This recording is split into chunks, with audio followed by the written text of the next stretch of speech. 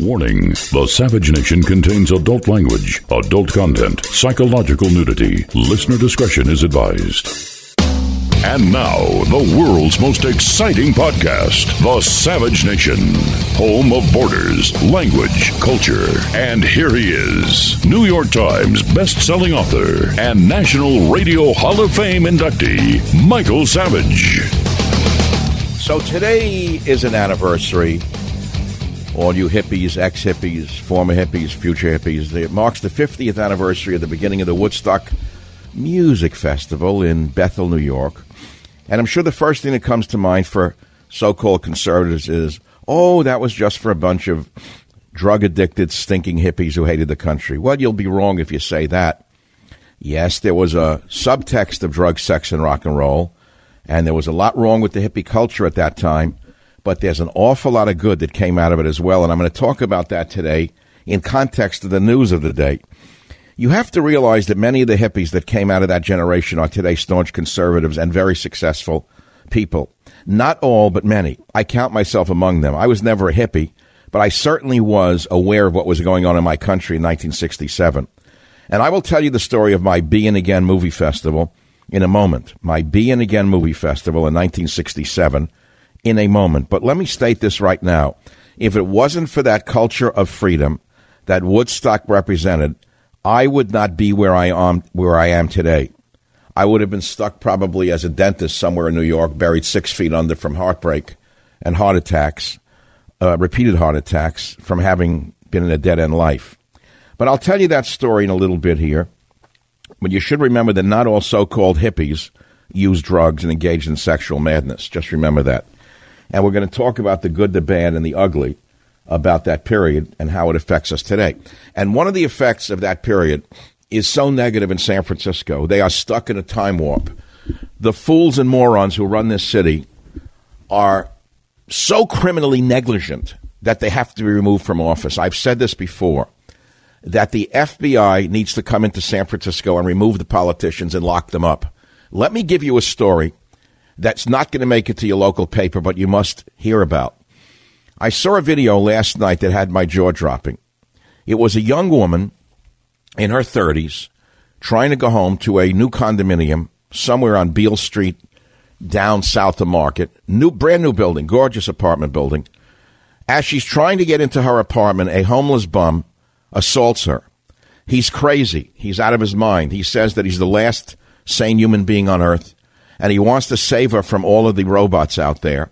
And she ensues in a struggle with this homeless piece of garbage who should have been locked up a long time ago, but for Jerry Brown's father, who released all the bums from the mental hospitals. Here we are today because of ultra tolerance. Listen to what happens. If you want to watch the video from KRON television, I guarantee you're not going to believe what you see. It's on michaelsavage.com. It's like 4 or 5 down on the left. Homeless bum violently attacks young woman in San Francisco.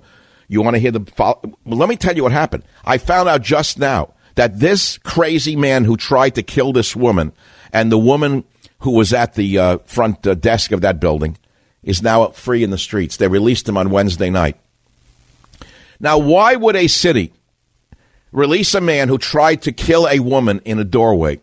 Why is he on the streets? She's terrified. The story just broke that he's not in prison. He's not in a mental hospital. The man who was walking around saying that he's the only human left and he wants to save this girl and go in the building with her and kill the doorwoman. So this girl fights with him. She's a strong woman in her 30s, fights with him. She's tough as nails, and she's in good shape.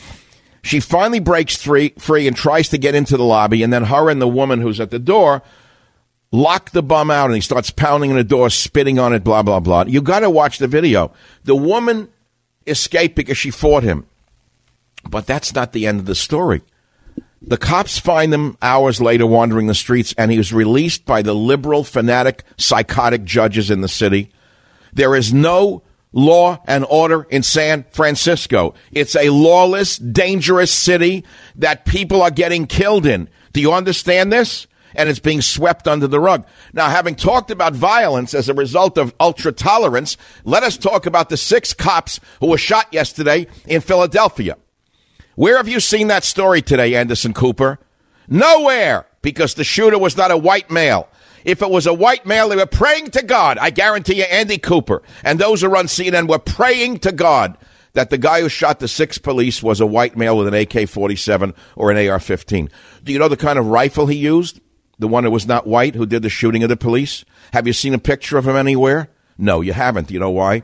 Because the media in this country is so sick, so degenerated in terms of the truth that they've destroyed the nation. Half of the nation is destroyed by it. So you have to understand, as I go back to the main theme of the show, that not everything that came out of the ultra-tolerance of the Woodstock generation was bad, but some of it is beyond bad. It's suicidal, and of course we're still paying the price for the suicidals who are now running things in the city of San Francisco, for example. But I want to go back to my main theme. Today is the anniversary of the beginning of the Woodstock Music Festival. And I'm going to ask those of you who are listening to the show, were you at Woodstock? But more importantly, that's kind of not that interesting to me. Are you a former hippie who eventually grew up, had a family, and became a conservative in many ways? Not 100%, but in many ways. Are you? Do you listen to this show? I know you do. And you have to remember that there were very positive elements about the freedom of that period. It was not all bad. It permitted people to dig within themselves and find the core of something else within them. I myself went on the road because of it. Were it not for this culture, was it not for the books of Jack Kerouac and others, I would not have been able to free myself from the path that I was set out to follow in New York. I never would have left New York City if not for influences like that. I would have stayed and been trapped in some dead-end profession. So you can't say that the Woodstock period was all bad. Many conservatives were shaped by this culture. You could say it was a movement that in some ways embodied a core tenet of conservatism, which is individualism. Do you understand that? Each of those hippies was their own person, to be sure, trying different things. And as they grew older, they embraced personal responsibility and even used the confidence they had gained to be themselves, to become successful in their lives. You can say that they were night and day from their parents' generation who survived the Depression and the World War. Yes, you could say that. But they did what they had to do to survive, and they went their own way. Those children who had seen what the horrors of war had done to their parents embraced a movement of peace and love, and yes, some of them drugs, because they didn't necessarily have the hardships their parents suffered, but they grew to rely upon themselves nevertheless. And so, yes, while you can point to the negatives of Woodstock, there are positives also, and they led to some men and women becoming fabulous human beings and doing great things. And not all so-called hippies used drugs and engaged in sexual madness. There are other stories that I'm going to talk about today before I get back to my own story of the Be In Again Film Festival in New York City. I'm going to ask you again, are you a conservative who was once a hippie? Do hippies have anything good? Have they done anything good for America? Were you raised in this culture by parents who were hippies? Now, we could go into the news of the day, which is should very poor or indigent immigrants be sent back from this country? You know what I think about that. There's a big story going around about the Emma Lazarus poem on the Statue of Liberty. Give us your poor, your tired, your hungry, and those yearning to be free. Your tempest tossed and blah, blah, blah. But as I have taught the world and America, when that saying was emblazoned on the base of the Statue of Liberty, this was not a welfare state. People came here to work, and if they didn't work, they didn't come here. They were either taken care of by their family or they didn't make it at all. They were not allowed into this country. We had very, very few immigrants coming in who were unable to take care of themselves. Today, the exact opposite is true. Take a look at the hordes coming in from Guatemala, El Salvador, Nicaragua, etc. Are you telling me all of these people are self-sufficient? Catholic charities standing online, giving them everything on earth before they even get into America, telling them that they're great, and this is a racist nation. It's a world that's been turned upside down by insanity. So that's a topic I want to talk about. I can ask you again what you think. Should we let everyone into this country? Are you insane? How about this? Do you support the Jew haters, Omar the Terrible, and Tlaib, the terrorist-loving congresswoman being barred from entering Israel? Thank God that Donald Trump tweeted that Netanyahu should block these two pieces of trash from entering Israel. I said from the beginning, why would you let an enemy into your house? Would you let someone enter your house who hates you? Would you let someone come into your house who's going to report that you're an evil person? I said to Netanyahu, right on this show, don't let these bums in. Well, guess what? He banned them today. And of course, the left is going to say this proves Israel's a racist state. It's not the only democracy in the Middle East, blah, blah, blah, blah, blah. But as I've said to many leftists throughout my life, the following, I'll say it to you, the audience. If you listening to the show have such sympathy for the peaceful Palestinians, the poor disenfranchised Palestinians, if you were without a passport and you found yourself without a passport somewhere in the Middle East, which country would you rather be in? Israel, Jordan, Egypt, Lebanon, Syria? Which nation would you rather be in without a passport? Where do you think you might have the best chance to survive? You know in your black heart that it would be Israel alone that would let you live. Every other nation you'd be beaten to death and killed, probably within 3 hours. So don't lie to yourself about the evils of the Israelis. If it wasn't for them, it was just a pile of rock and sand. It was a pile of rock and sand until the Jews came there and cultivated it and built a great civilization. So stop lying to yourself about the disenfranchised Palestinians. That's like talking about the Native Americans being disenfranchised while you yourself haven't given back your house, your land, or your apartment, have you? You've given nothing to them. It's easy to pay lip service to these things. But, I don't want to get off the track of where I started today. It's the anniversary of a seminal date in American cultural history. It happened in 1967. It was on the grounds of a farm up in upstate New York in Bethel, New York. Beautiful piece of land. Great music, but of course the land was trashed. We all know that. But, I was a part of this in a tangential way, and it influenced the rest of my life. And I'll tell you exactly what it was called. In 1967, there had been a be-in in San Francisco. It was a human be-in in Golden Gate Park's Polo Field on January 14th, 1967. It was a prelude to San Francisco's Summer of Love, which made the Haight-Ashbury district a symbol of American counterculture and introduced the word psychedelic to suburbia. And the human be-in took place. Basically, it was a bunch of people getting together, listening to music, and Timothy Leary was there pushing LSD, turn on, tune in, drop out. Richard Alpert, Ram Dass, the fraud, the degenerate poet Allen Ginsberg, who gave his double talk, Gary Snyder, an unknown, Michael McClure, no longer known by anybody, and others who were there. And music was provided by the Jefferson Airplane, the Grateful Dead, Big Brother and the Holding Company, Quicksilver Messenger Service, and Blue Cheer. Most of these groups had been staples of the Fillmore and the Avalon Ballroom, etc. What did I have to do with any of this? I was living in New York at the time in 1967, and I was trying to figure out what to do with my life. I think in 67 I was a teacher somewhere, I guess. So I got a wild idea. I took an ad in the Village Voice, and I said, if you have film of the Be-In Festival in Golden Gate Park, send it to this address and blah, blah, blah, and I'll pay you a certain amount of money, and we're going to show it at a film festival here in New York. Well, the minute I come back, I will tell you about the debacle of the film festival I try to put on in New York City's Lower East Side in an old lot between tenement buildings. You'll never believe what happened. You've never heard this story before, but you need to hear it to see what life becomes and how it goes up and down at every turn. Savage. Hey, here's a question.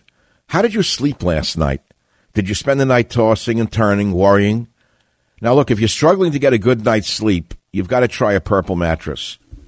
The founders of Purple are two brothers who have been developing cushioning technology for 30 years on things like medical beds, wheelchairs. Well, in 2016, they finally decided to use their patented comfort technology to create Purple, the world's most scientific mattress. Now, what does that mean? How is Purple different from other mattresses? Listen, the Purple mattress will probably feel different than anything you've ever experienced. Why? Because it uses the brand new material that was developed by an actual rocket scientist. It was not like the memory foam that I'm used to or you're used to. No. The Purple material feels unique because it's both firm and soft at the very same time. So it keeps everything supported while still feeling really comfortable. Plus, it's breathable. Unlike foams, it's breathable, so it sleeps cool. It ends up giving you the zero gravity-like feel, so it works for any sleeping position. Okay, 100-night risk-free trial. You're not satisfied? You can return your mattress for a full refund. It's backed by a 10-year warranty, free shipping and returns, free at-home setup, old mattress removal. You ready? You're going to love Purple. And right now, my listeners will get a free Purple pillow with the purchase of a mattress. That's in addition to the great free gifts they're offering site-wide. Just text SAVAGE to 84-888. The only way to get this free pillow is to do this. You ready? Text SAVAGE to 84-888. That's SAVAGE to 84888. Text SAVAGE to 84888. SAVAGE to 84888. Message and data rates may apply. So, in a way, we are celebrating all these years together. That was a long time ago, wasn't it? 1967, the 50th, was it 67? The 50th anniversary of the Woodstock Music Festival. 69, Bethel, New York, 69. 69 was so I predated that with the Being Again Film Festival. And I'm going to get back to the homeless bum violently attacking a young woman in San Fran and released from jail 2 days later.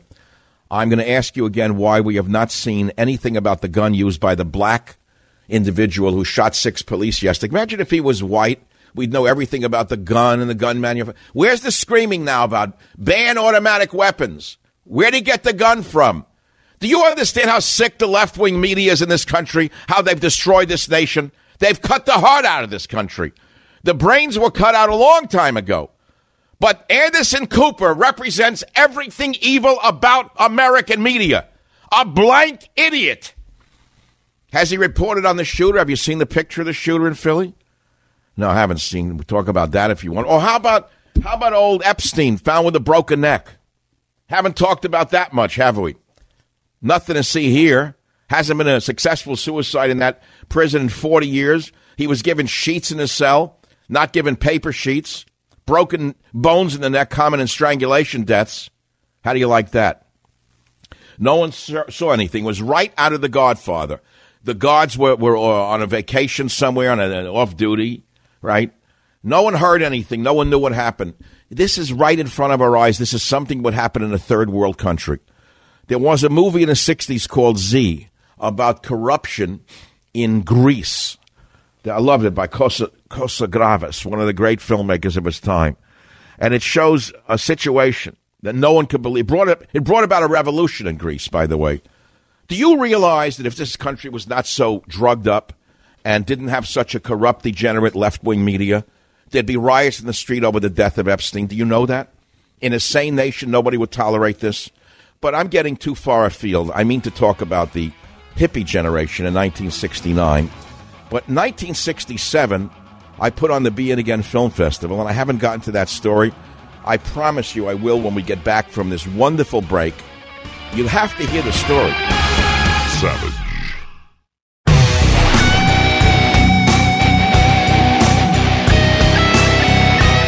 You know, there's a little hippie in everybody.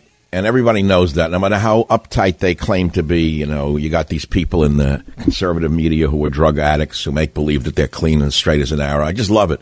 The hypocrisy is overwhelming. You know, you think everybody's as straight as they say they are. They go, oh, hippies are bad. They screwed up America. What do they do in the privacy of their own home or at night when no one's around? First of all, I don't care. You know, but stop casting aspersions on everybody who was into that thing at that time is the issue. So I want to go back quickly and get rid of that story. It's a great story. Today marking the 50th anniversary of the beginning of the Woodstock Music Festival in 1969. But back in 67, as I said, in San Francisco, there had been a Being Festival. Anyone listening to the show go to that in Golden Gate Park, by the way? That's an interesting question. I wonder how many people went there and heard the original music or Quicksilver or the Grateful Dead.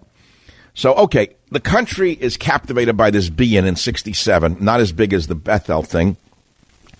So I get wind of it in New York. I figure I'll put on a Being Film Festival. So I take an ad in the Village Voice, and I'm calling it the Being Again Film Festival. I still have original posters done by a guy up in New York in that time. Really a psychedelic poster, all hand-drawn. You won't believe it. Very complicated piece of art. And Okay, so send me your films, short films of the festival in San Francisco, and I'll pay you a certain amount of money. I'm going to do a film show. Okay, bingo. I get about 30, 40 entries. All right, so I rent a barren lot between tenement buildings in the Lower East Side of Manhattan. Now, remember, it was a slum at that time. Now it's very expensive. At that time, it was just a bum slum, And it's strewn with garbage and tin cans and old couches. I go in there with my friends a few nights before. We clean up the lot. We rent chairs. I rent 2 projectors. The big night comes. I got all the films lined up. I'm going to switch reels. What did I get? 20, 30, 40? Who knows? 40 people at $5. What do I know what I got? I know how much it cost. I was no business then.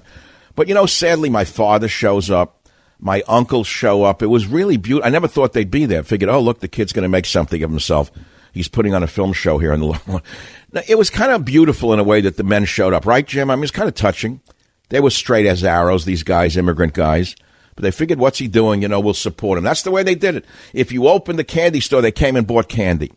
You opened a grocery, they came and bought deli items. If you put on a film festival, the men showed up. That's the way it was. Okay, opening night. They're all there waiting for the show to start. I start running it with loud music in this, cavernous area between tenements. All of a sudden, the Polish tenants who were living upstairs start screaming, "You hippie bums! You get out of here, you bums, you filthy!" And they start throwing pails of water down on the ground. I said, "What? This is my big opening night. Pails of water, you filthy, disgusting drug addicts. You get out of my yard, I'll come down and kill you." And bottles are coming down, water's coming down. A pail of water goes into the Bell and Howell projectors. That was it. That was the end of my career as a film producer. It's a true story, but it's not the end of the story. It's only the beginning of the story. I want to show you something of the positive side of this. While I was promoting this Be In Again Film Festival, I bet you I could still find posters online somewhere. I'd love to go in my archives and sell one right now. I had handed out posters for people to come. So I'm all over the Lower East Side in between my work, handing out flyers, come to the Be In Again Film Festival a certain night. I see this stunningly beautiful girl. Now, remember, here I am, a young guy. I don't know how old I was. I was in young 20s. And I'm walking around with a big overcoat. It was in January, 67 in New York City. It was cold. And I had my little doggy tucked into my coat with his head sticking. I don't know who wouldn't want to talk to that guy. So I have this little doggy. I think he was, I don't know what he was. I forgot already. Willie, I think he was died, how he died. I forgot. Willie, a little Yorkie sticking his hat into this guy's coat, handing out flyers. So she took a flyer, and I said, "You want to have dinner with me?" It wasn't an immediate yes, but it was a yes. We wound up going to a little Italian restaurant a day or two later. This was before the water night. The restaurant was on 10th Street and 2nd Avenue. It was called La Orchida. I remember it to this day because it was a little local Sicilian restaurant. I remember the food was great. I married that girl, and we're still married. So what I'm saying is we built a life together. I never would have met her had I not promoted that film show. Never. And I wouldn't be here on this show right now had I not been oriented towards this sense of freedom. Explore what's inside yourself. You have to be brave to explore what's inside yourself. It's very easy to not explore what's inside yourself. It's very easy to go along with what you're supposed to do, what your parents set out for you to do, what your culture or society set out for you to do. It's very risky to take chances, as you well know. Some fell by the wayside. Some became violent, crazy people. But not all did. Some became what you are, former hippies who are productive members of society. So I'm going to take some calls now. Let's begin in Bakersfield, California. Gene, thanks for holding. Go ahead, please. We're open for business on the Savage Nation. Hello, Dr. Savage. Thank you. It's a pleasure. I really commend you for your coverage on this time period between 1967 and 69. I was born in 1960, so, of course, those were my wonder years. Color television coming out in 66, 67. I really didn't know what was happening at the time. Moved to San Francisco. I was a semi-professional musician. I can't hear you for some reason. I don't know if the volume is a problem, the phone is a problem. Speak up, please. Go ahead. Okay, go ahead. Anyway, 67, 69, my wonder years, color television first came out, and I didn't really know what was happening. but it seemed very exciting. But are you today a political leftist or a conservative or a middle of the roader? I'm the middle of the roader. I kind of, along with your lines, but, I played the circuit up in the Bay Area, lived in... Oh, so you are a musician from that era, after that era. All right, well, that's interesting. But we say along your line, I'm an independent conservative, which is what I've been from the beginning. I don't overly identify with the political orientation because I avail myself of what's really going on. Like, would you expect me to be an animal activist, someone who wants to see the animals of the earth protected or the earth itself not poisoned? No. So I think I got that as a result of having had my mind opened up during that period, and I thank you for calling from Bakersfield. Are there any women out there who are ex-hippies who are now conservatives? Are any women out there who are come from hippie families or grew up on a commune? I once did a show on this. It was fascinating. Not everybody was like the guy in San Quentin. What was his name? The guy who had all those girls down in the ranch and then killed himself. Manson. Not everybody was a Manson, Now, I was confused with Manson at one point in my life. I had long hair and actually looked like him when I was young, but I wasn't like him. As a matter of fact, I'll tell you another side story, which is 100% true, and I'm not ashamed to tell it.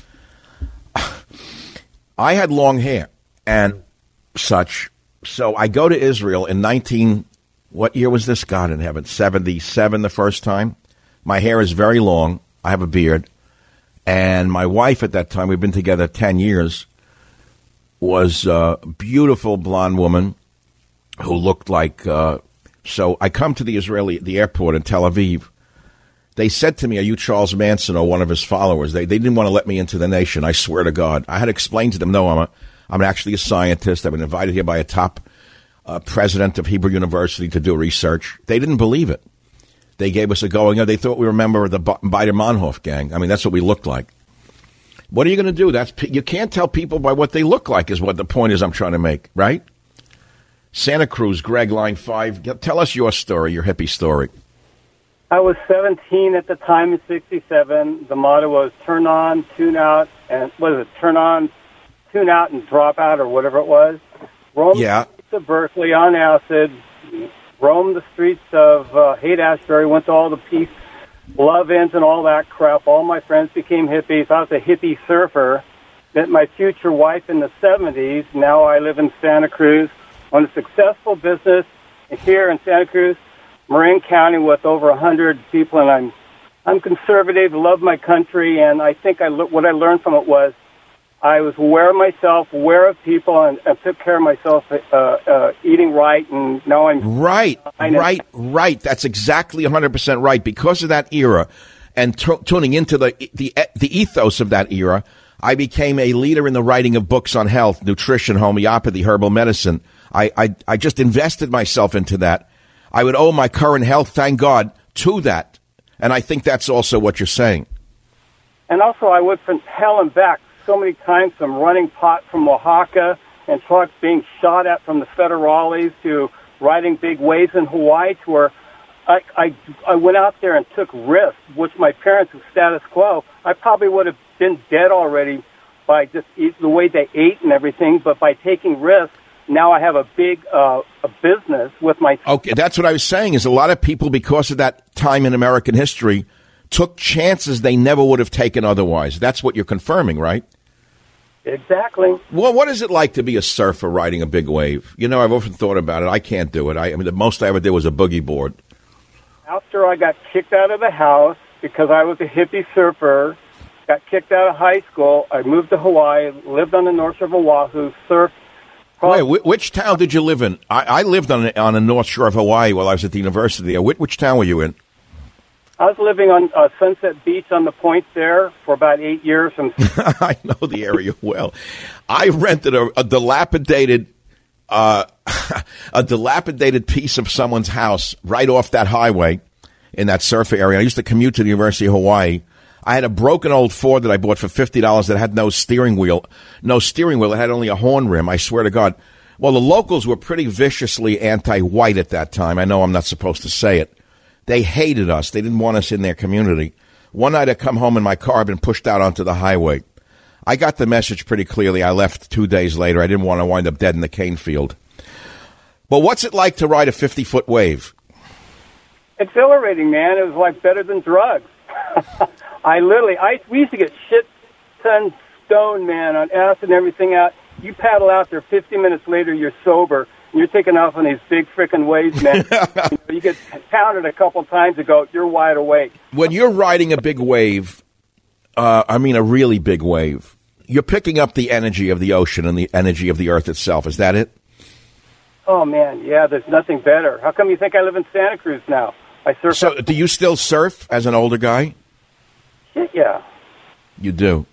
And you own a successful business. Well, so you see, you are not the stereotypical image that so-called fake conservatives would have of those stupid druggy hippies. Meanwhile, they're the ones who are arrested for using drugs, okay? All right, man, thanks very much for being with us today on the show. I'm just showing you how diverse the audience is to this program. And I know, I just prayed, actually, I resonated that I would get all the people who also went through that Woodstock period in America and wound up quite okay in this country. That's what I'm trying to get at. Don't fall for the stereotype that all conservatives are clean and good and all so-called liberals are all bad and that anyone who was a hippie is a filthy bum and no good. That's all a lie. It's all a lie. Learn to take people as they are. I'll be back because I take you as you are. Savage.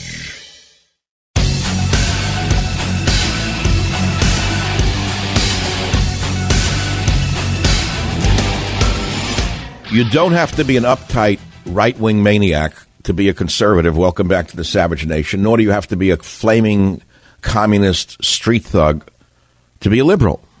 Guess what we just found? Jim Verde did a search during the break. He's one of the producers, great guy. And Jim looked online. He found the poster that I was giving out in the streets of New York to promote the Be In Again Film Festival. And it's for sale. It won't be long. It's probably gone. He said the one copy was gone. This is the exact poster I was giving out in the streets when I met my wife. Be In Again Film Festival, Easter Be In Films and Sounds from Central Park. Oh, I thought it was from Golden Gate Park. Help recreate the Be In and move the caravan around the country. Group movement outdoors under stars. All come to the Phoenix Restaurant Garden, 339 East 10th Street, Avenue B, May 12th, 13th, 14th, 7 p.m. Presented in New York City. I can't believe this, Jim. That's the exact poster, and there's the hippie art on it on the bottom by Marty. I remember Marty drew that stuff. I hope Marty is still living. Unbelievable. Well, today is the 50th anniversary of Woodstock, and I've been talking about, are you a current conservative who was a raging hippie? Did hippies do anything good for America? Were you raised in this culture? And also the news of the day. The Jew haters Omar and Tlaib being barred from entering Israel. Thank God they listened to Trump and had the backbone to keep these vultures out. Epstein's neck. I'll be back.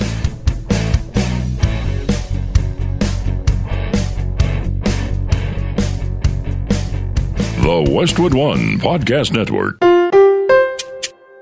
Warning, the Savage Nation contains adult language, adult content, psychological nudity. Listener discretion is advised. And now, the world's most exciting podcast, The Savage Nation, home of borders, language, culture. And here he is, New York Times best-selling author and National Radio Hall of Fame inductee, Michael Savage. What a long ride it's been. You know, when I look back, I can't believe 50 years have gone by since that period in American culture, and I'm so glad that I was part of it. And I'm so glad that I've been a leader in the alternative health movement, a leader in ethnobotany, and then a leader in reality in politics. You want to call me a conservative, an independent conservative, call me whatever you want. I don't think you can easily define me. But I've been part of American culture for a very long time, and I remember the evolution, how it went from peace and freedom and love and acceptance, and the movement had been hijacked by the communists early on, which is why they became anti-war, and how they undermined our troops in Vietnam and forced the government to have our troops withdraw from Vietnam, stabbing the troops in the back in Vietnam, all the way up to now stabbing the president in the back, again hijacking the ideals of that time and becoming the useful idiots that Lenin wrote about. Welcome to hour 2 of today's Savage Nation. We're celebrating in a certain way the 50th anniversary of the Woodstock thing in 1969. And I had told a story about my 1967 Begin Again Film Festival that I try to promote, and what happened. I think it was riotously funny. It would make for a great movie. Someone in Hollywood might steal it and turn it into something else. What are you going to do? You throw ideas out there. You can't copyright your brain, can you? If you could, mine would be worth a fortune. But I don't need every penny on the planet. I don't need every idea that I think of cataloged as mine. You just let things flow. It's that simple. So here we are, and I've asked a leading question. I'm trying to not avoid the news. I actually tied it to the news of how the freedom and the peace of the 60s led to the insanity of San Francisco today, where that many of the people who were hippies in that time went into politics, and unfortunately they never evolved. And as a result of not evolving, the city is a cesspool and a very dangerous, crime-ridden city as well. That's the whole point. In other words, they never grew up. I did. It's that simple. So how come you were then now? Doesn't it make you a hypocrite? No, on the contrary, it makes you a wise person. You were a boy then and you're a man now. I tried to explain that years ago. Most of the people who run the city in San Francisco are not even boys. They're infants. They're infantile in their thinking.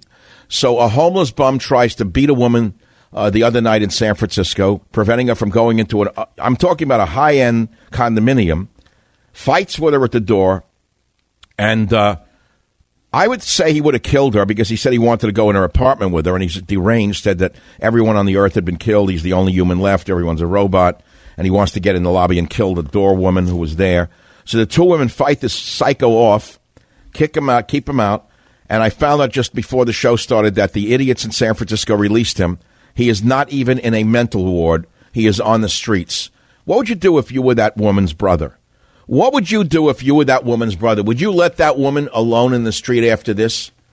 Would you let her go home again when you know that raging maniac is out there because of the psychopaths who run San Francisco let her out? It's long overdue that the FBI come into San Francisco and take over this government. The federal government needs to take over this government. It is out of control. But it's not going to happen. It's just not going to happen. So as I broadcast every day, I sit here in one of my studios. I keep little mementos on my desk. I don't know why. They've just collected over the years. I have such a collection of stuff. Some of it's junk, piles of papers, books. And here I have what is this? Multi-window Volkswagen bus model. And it says on it, love and peace. There's a surfboard on the roof. This is like a 32-window van. So I'm a car nut. So I read the car magazines every month. So one of them is Sports Car Market. And the other day, I couldn't believe it. I was reading a multi-window Samba van sold for $192,500. I said, what? 1959 Volkswagen Transporter Samba 23-window microbus. And it only had 428 miles on it since restoration. And I said, what? $192,000 for a VW bus? Hard to believe. Now, these buses were so underpowered with 36 horsepower engines, they couldn't even go up a San Francisco hill today. And by the way, could you imagine trying to drive that bus up a hill anywhere with the three rows of seats filled with people? And by the way, don't try a hill or a corner. This example that sold for $192,000 had previously been seen at Mecum, Monterey 2017, where it sold for $143,000. So someone bought it for $143,000 in 2017 and sold it in 2019 at another auction for $192,500. It's amazing. I watch the car markets, and I'm very amazed at what happens with fads. Porsches went up, now they went down. Some cars went up triple, quadruple for when I bought my old Jags. I bought the Jags because I have a nostalgia for Jaguars of that period. So I have a 1970 XKE convertible, and I have a 1960 150 drop-head coupe. They're beautiful, and both of them drive well. But had I bought an Aston Martin, would have gone up 5 times. But what are you going to do? I actually drive these cars. What they call them, trailer queens, those that you don't drive? You buy these cars, you fix them up, and you never touch them. I drive my cars, and I really enjoy it. But I live in a different universe than everybody that I know. But I asked you a question about, are you a current conservative who was a raging hippie? Or did hippies give anything good to the world? Were your parents hippies? Now, I could talk about the broken neck of Epstein. We know it wasn't a suicide. It was a. Why do you think for 2 days, Monday and Tuesday, I played the Godfather music? What, I didn't know it? He hung himself. He hung himself like my toe stubbed itself. Okay, my toe came off my foot and walked into a wall. Are you crazy? This had a hit all over it right out of a third world country. What's going to happen in New York? Nothing. It's run by de Blasio. Are you joking? A corrupt communist.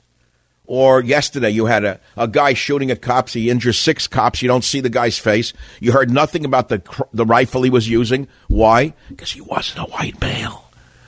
Because of vermin like Anderson Cooper and the other frauds in the media who've destroyed the mind of America and the world. And so I don't want to get hung up now on the anger and the hatred that I have in me for these people. As far as I'm concerned, they should be thrown in prison for what they've done. If it was up to me, the guy who runs CNN would be in jail next to Epstein. But I have no power.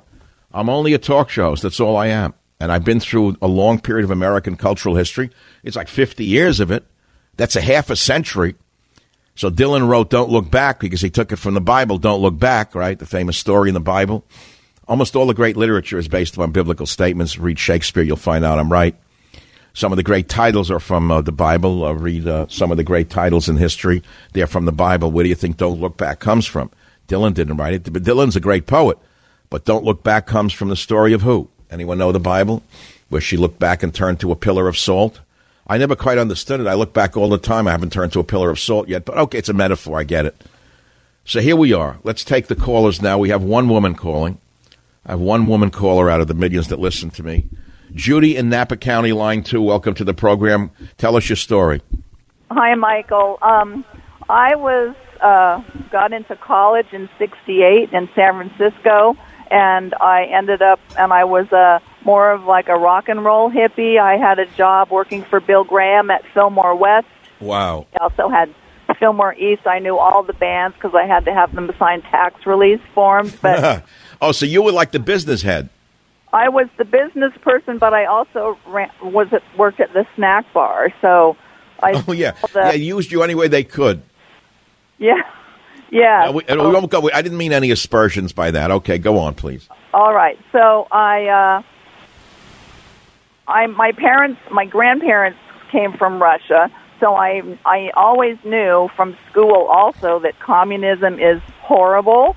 But I was sort of a hippie, and my parents were Democrats. And when I got to college, I heard the word liberal, and I thought, oh, that's cool. So I was a Democrat and actually voted for Al Gore. I became pretty conservative, though, as a nurse. And when I was turned on to some person named Michael Savage on the radio many years ago, I became a extreme conservative. And I take responsibility. I bear it for that. So you must have heard me locally on KSFO, or was it when I was a national host? You must have heard me in another city or here in the Bay Area. San Francisco. Yeah, well, I've been on KSFO almost continuously for 25 years, with a couple of years when I was on some other local stations when things went off the rails. So here I am again, a voice of the counterculture in San Francisco. Isn't it interesting that the people who run this city and the whole Bay Area, who consider themselves so wild and counterculturish, they're the exact opposite. I'm the counterculture in the city. I am the counterculture in this city. They are not. They are the ones who are the culture, and it's a ruinous culture at that. Judy? The Marxism where they try to make everything. They're a bunch of phonies through and through. You wave a dollar bill in front of them, they'll trip over themselves to try and grab it. All of the crazy Marxists out there. Just wave a dollar bill in front of their nose. They'll crush a child underfoot to grab that dollar bill. All these Marxists out there. It's terrible. Come on, they're phony through and through.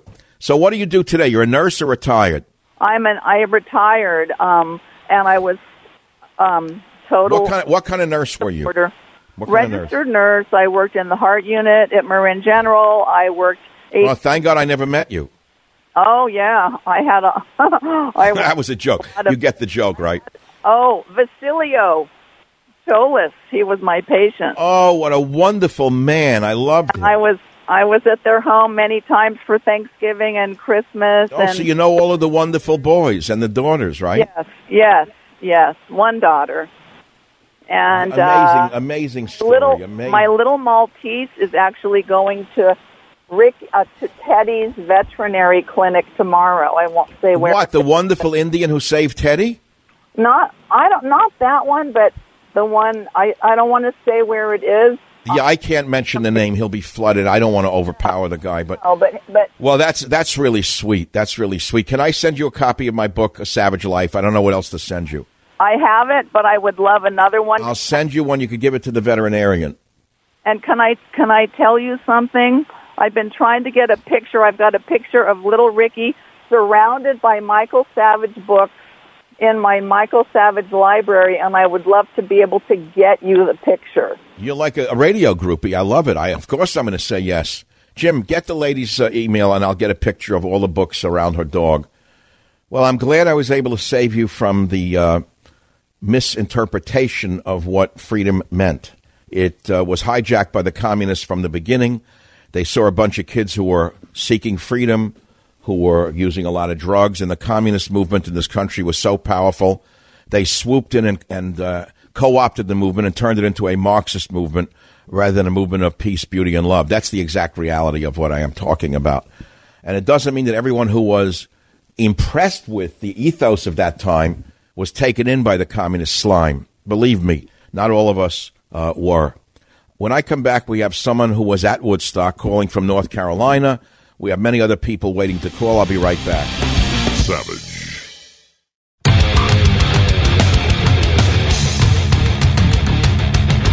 All right. So Jerry Garcia probably is responsible for thousands of people who've gone off the rails in this country with his wonderful talent of leading people into drugs, sex, and rock and roll. Remember the shooting in Dayton, Ohio? Remember I told you that we shouldn't be focusing on the guns, we should be focusing on the drugs?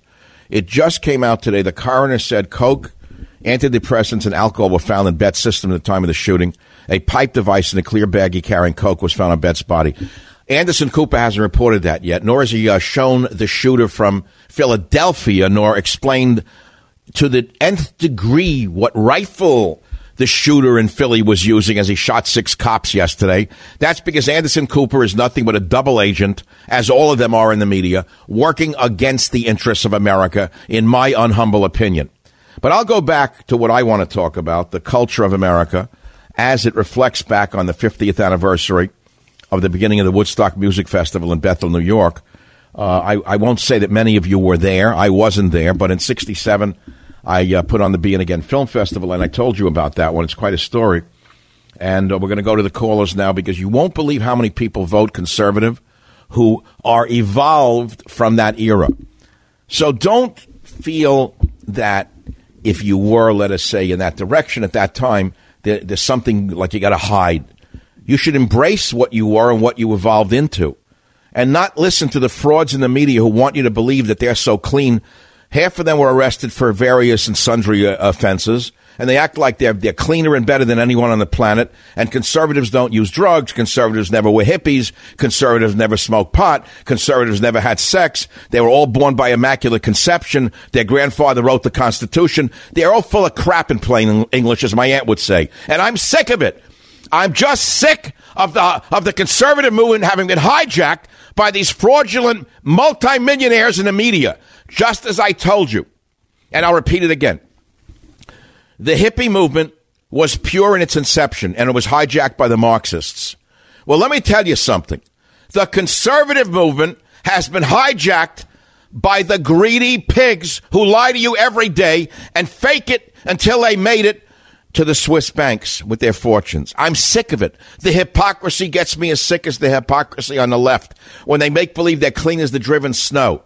Why don't you look into their backgrounds and see how clean they really were, or what they've done to people their whole lives, or what they do to people right now under the guise of being great Americans. The only great Americans are under crosses in memorial cemeteries.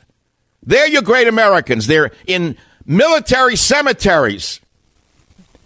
They're not on the radio. No one calls himself a great American if they are. Do you understand that? You ever meet a soldier calling himself a hero? I have yet to meet one. I get livid when I think about the hypocrisy, and I don't want to be mixed in with them. Please never confuse me with any of these frauds. Don't. I don't care if their show is 100 times bigger than mine. I don't care if they make 50 times more money than I do. I could care less. It doesn't matter to me. I report to a higher authority. I have to answer only to one authority in this world. And that authority has kept me alive all these years because I've tried as best I could, and I have failed. Every step of the way, I've tripped and stumbled. But I've tried to be true to that lodestar called truth. Truth. That's all I care about. Savage.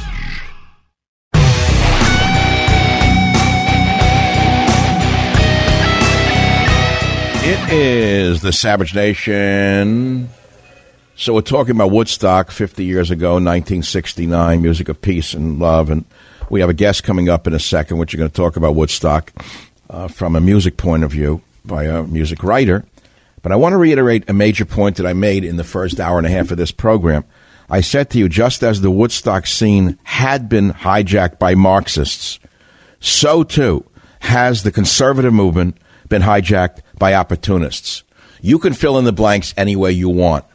You can define the Marxists and the opportunists if you will. I'm not going to do it for you. That's your final essay for the year. But let's go to our guest. Daniel Buckspan is a music writer who wrote a book called Woodstock, 50 Years of Peace and Music. Daniel, welcome to the Savage Nation. Thanks for being with us. What's on your mind today about this whole Woodstock thing? All right. Thanks very much for having me. You're welcome. So you were not born when Woodstock happened, Daniel. What made you want to write this book? No, I was born 6 weeks later, October 1969. Okay. But it was, it seemed like a very interesting topic just for a music writer. And sort of the deeper I dug into it, it became a lot more about the people who attended. Daniel, are you on an iPhone because you're popping? You're too close to the phone. Just back off a bit. We're getting a popping on the radio. What's your favorite story of the Woodstock scene that someone told you? Oh, that's easy. Someone told me that they saw a naked couple on a motorcycle, speeding down the highway, and a cop stopped them and said to them, "No, you can't do that. You got to put on a helmet." So they put helmets on and kept going. That is a kind of funny story. Yeah. The cop didn't care about the nudity; he cared about the safety laws. That's very funny. Doing his job. That's a good story. Do you think that another Woodstock could happen today? Absolutely not. Absolutely not. I feel like it was a once in a lifetime. It's like trying to get hit by lightning again. It's just not going to happen. And I'm not. Well, the festival that we're talking about is still making an impact on pop culture, correct? How so? Absolutely. We're still talking about it, and there are still, as recently as a month ago, trying desperately to get another one going.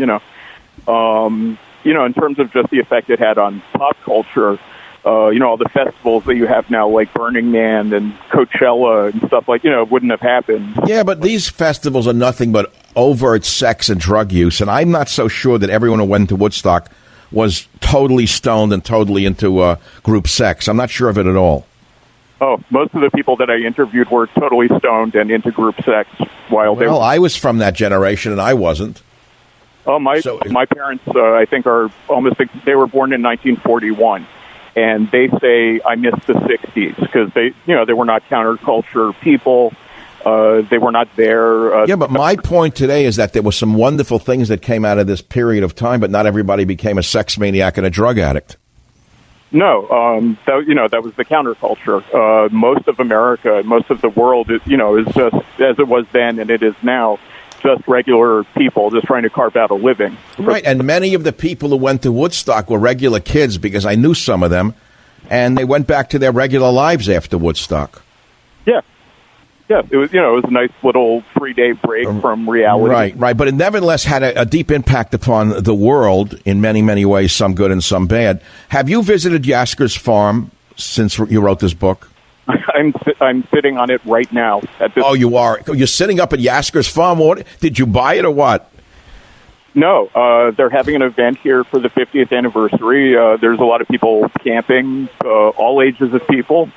And it's a very nice scene, very friendly family. Who owns that? Who owns that land today?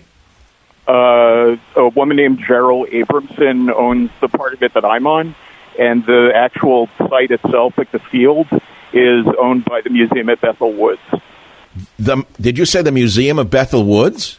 Yes. Amazing. They turned it into a museum. So, this is an interesting story. This guy owned a dairy farm, right? Yasker's farm was a dairy farm? Yes. And these kids rented it. The promoters rented it for this event. No one ever expected it to be as big as it was. But Yasker was kind of an easygoing guy. He dug the whole scene. Even though they trashed the land, he didn't care, did he?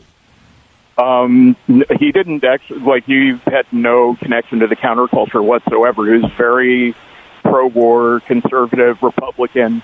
But he was sort of more of a Goldwater Republican, where it's about freedom of assembly, freedom of thought. Goldwater was my hero. I wish we had a Goldwater today, by the way. So your book is called Woodstock, 50 Years of Peace and Music. You're up there right now on the Yasker farm, which is astounding. Your name is Daniel Buckspan, and the book is Woodstock, 50 Years of Peace and Music. Are any of the Yasker family still alive up there in the farm? No, I'm afraid not. They passed on several years ago. Here's a crazy question. I know that area fairly well. Haven't been there in 50 years, that area. Is land still pretty inexpensive in that region of the mountains? Depends where you are. There are some parts of it that can fetch top dollar, and other parts of it that are economically depressed beyond redemption. And I don't see them ever coming back. Like what towns in that area? Where is Bethel, New York? Apropos of, let's say, the old Catskills that I knew, Allenville, South Fallsburg, Monticello, is in that area? Yeah, that is not what you remember anymore, I'm sorry to say. No, I know. It's a slum, right? It's a slum, drug-infested area now. I wouldn't even say that. I'd just say that there are barely even any people. Really? Even the Hasids have left?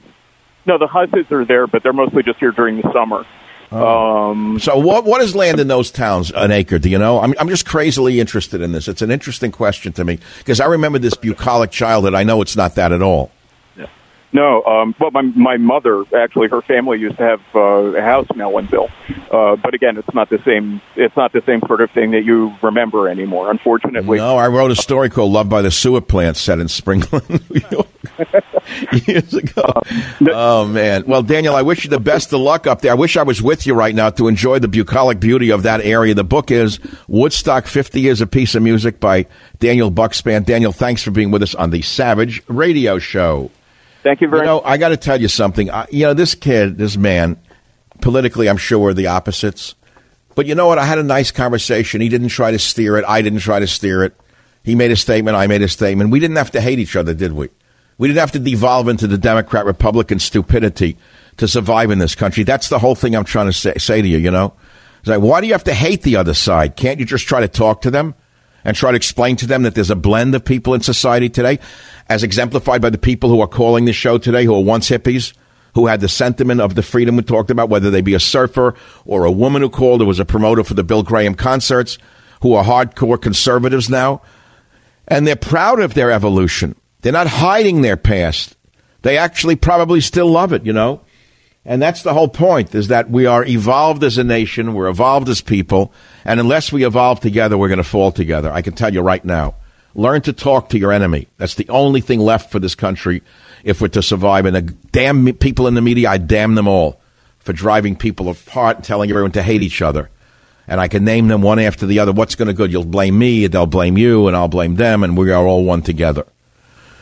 North Carolina, Ari, thanks for calling. Line 6, what's on your mind? What's your story? Yeah, we were both at Woodstock, my wife and I. We did not know each other at the time. We sat about 100 feet apart. I remember coming, we parked... But you're in North Carolina now, and both you and your wife did not meet at that time? We did not meet. We met about a month later, and were married the following fall. And you're together all these 50 years or so? Yes, we are, but we are conservatives now. In North Carolina? Right.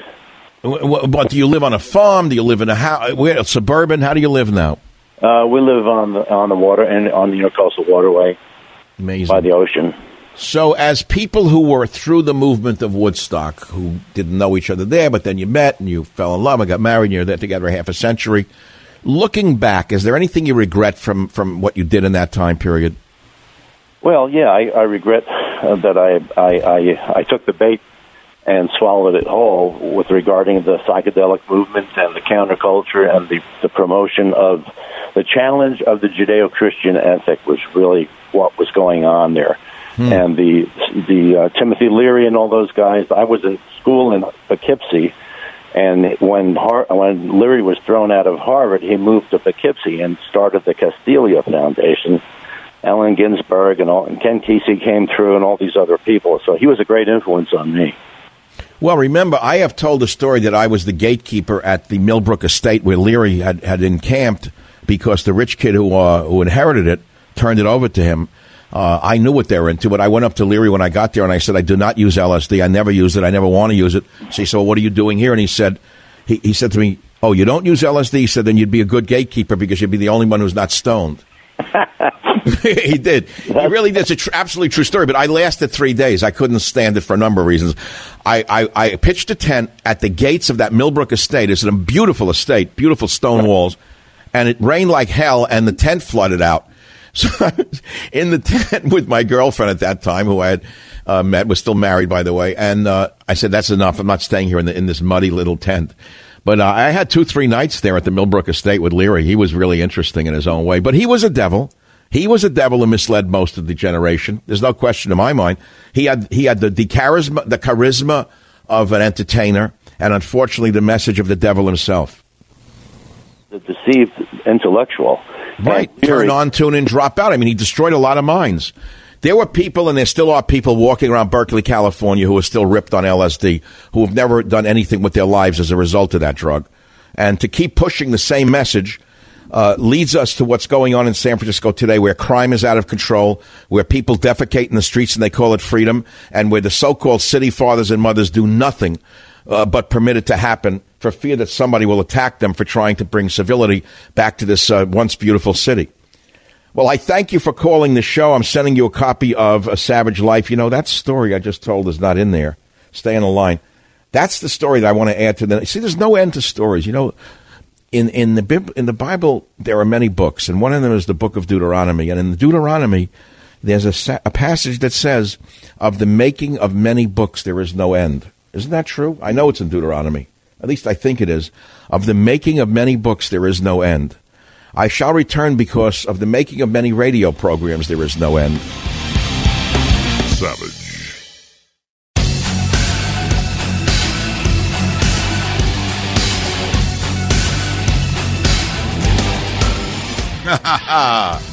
All right. Hey, everybody. Welcome to the Savage Be-In. So I made a mistake at the end of last segment, not by saying that just as the Woodstock scene had been hijacked by Marxists, and so too has the conservative movement been hijacked by opportunists. No, that wasn't my mistake. My mistake was saying that the saying of the making of many books there is no end was from Deuteronomy. It was from Ecclesiastes 12:12. And the interpretation of it is exactly the opposite, by the way, of what you may think. So this was from Solomon. And he said, because the preacher was wise, he taught the people knowledge. Yeah, he gave good heed and sought out and set in order many proverbs. And he wrote words of truth. The words of the wise are as goads and as nails fastened by the masters of assemblies, which are given from one shepherd.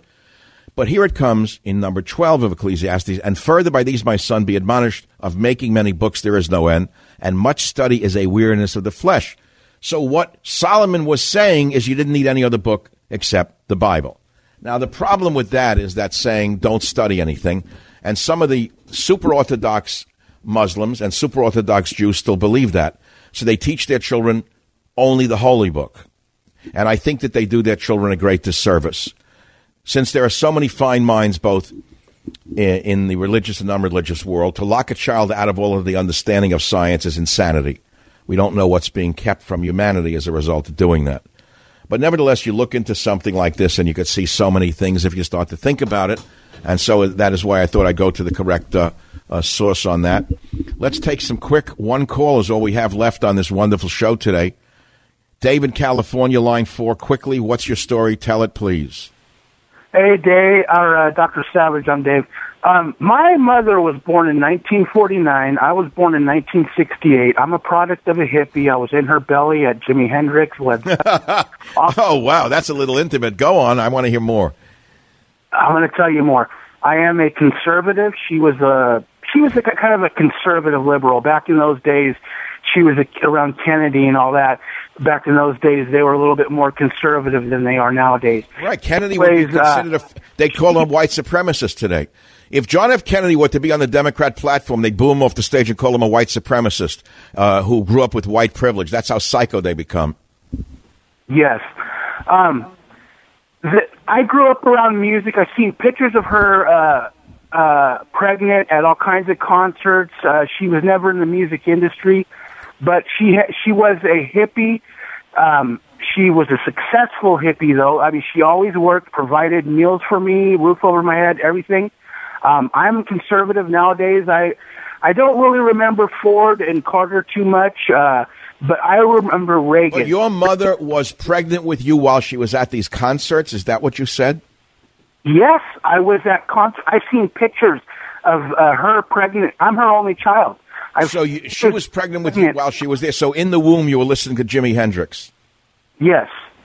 All right, and it didn't affect you negatively. I mean, apparently you're a conservative politically, and you did okay in your life. Yes, I'm a Trump voter, and I will vote again. But the only thing I wonder about is, hopefully, we'll get him again. But what's going to happen after that? You know, that's après moi le deluge. I'll tell you what's coming after that. If he doesn't get reelected, or he gets reelected, and after that, there's going to be a communist revolution in this country.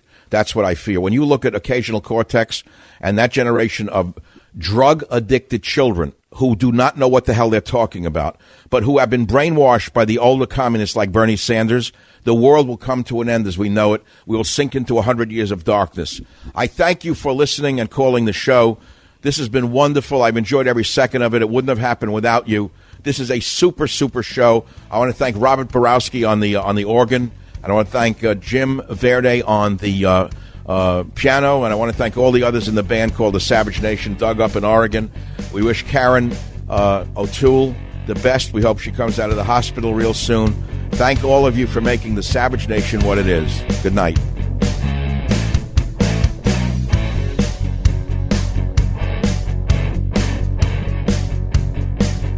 The Westwood One Podcast Network.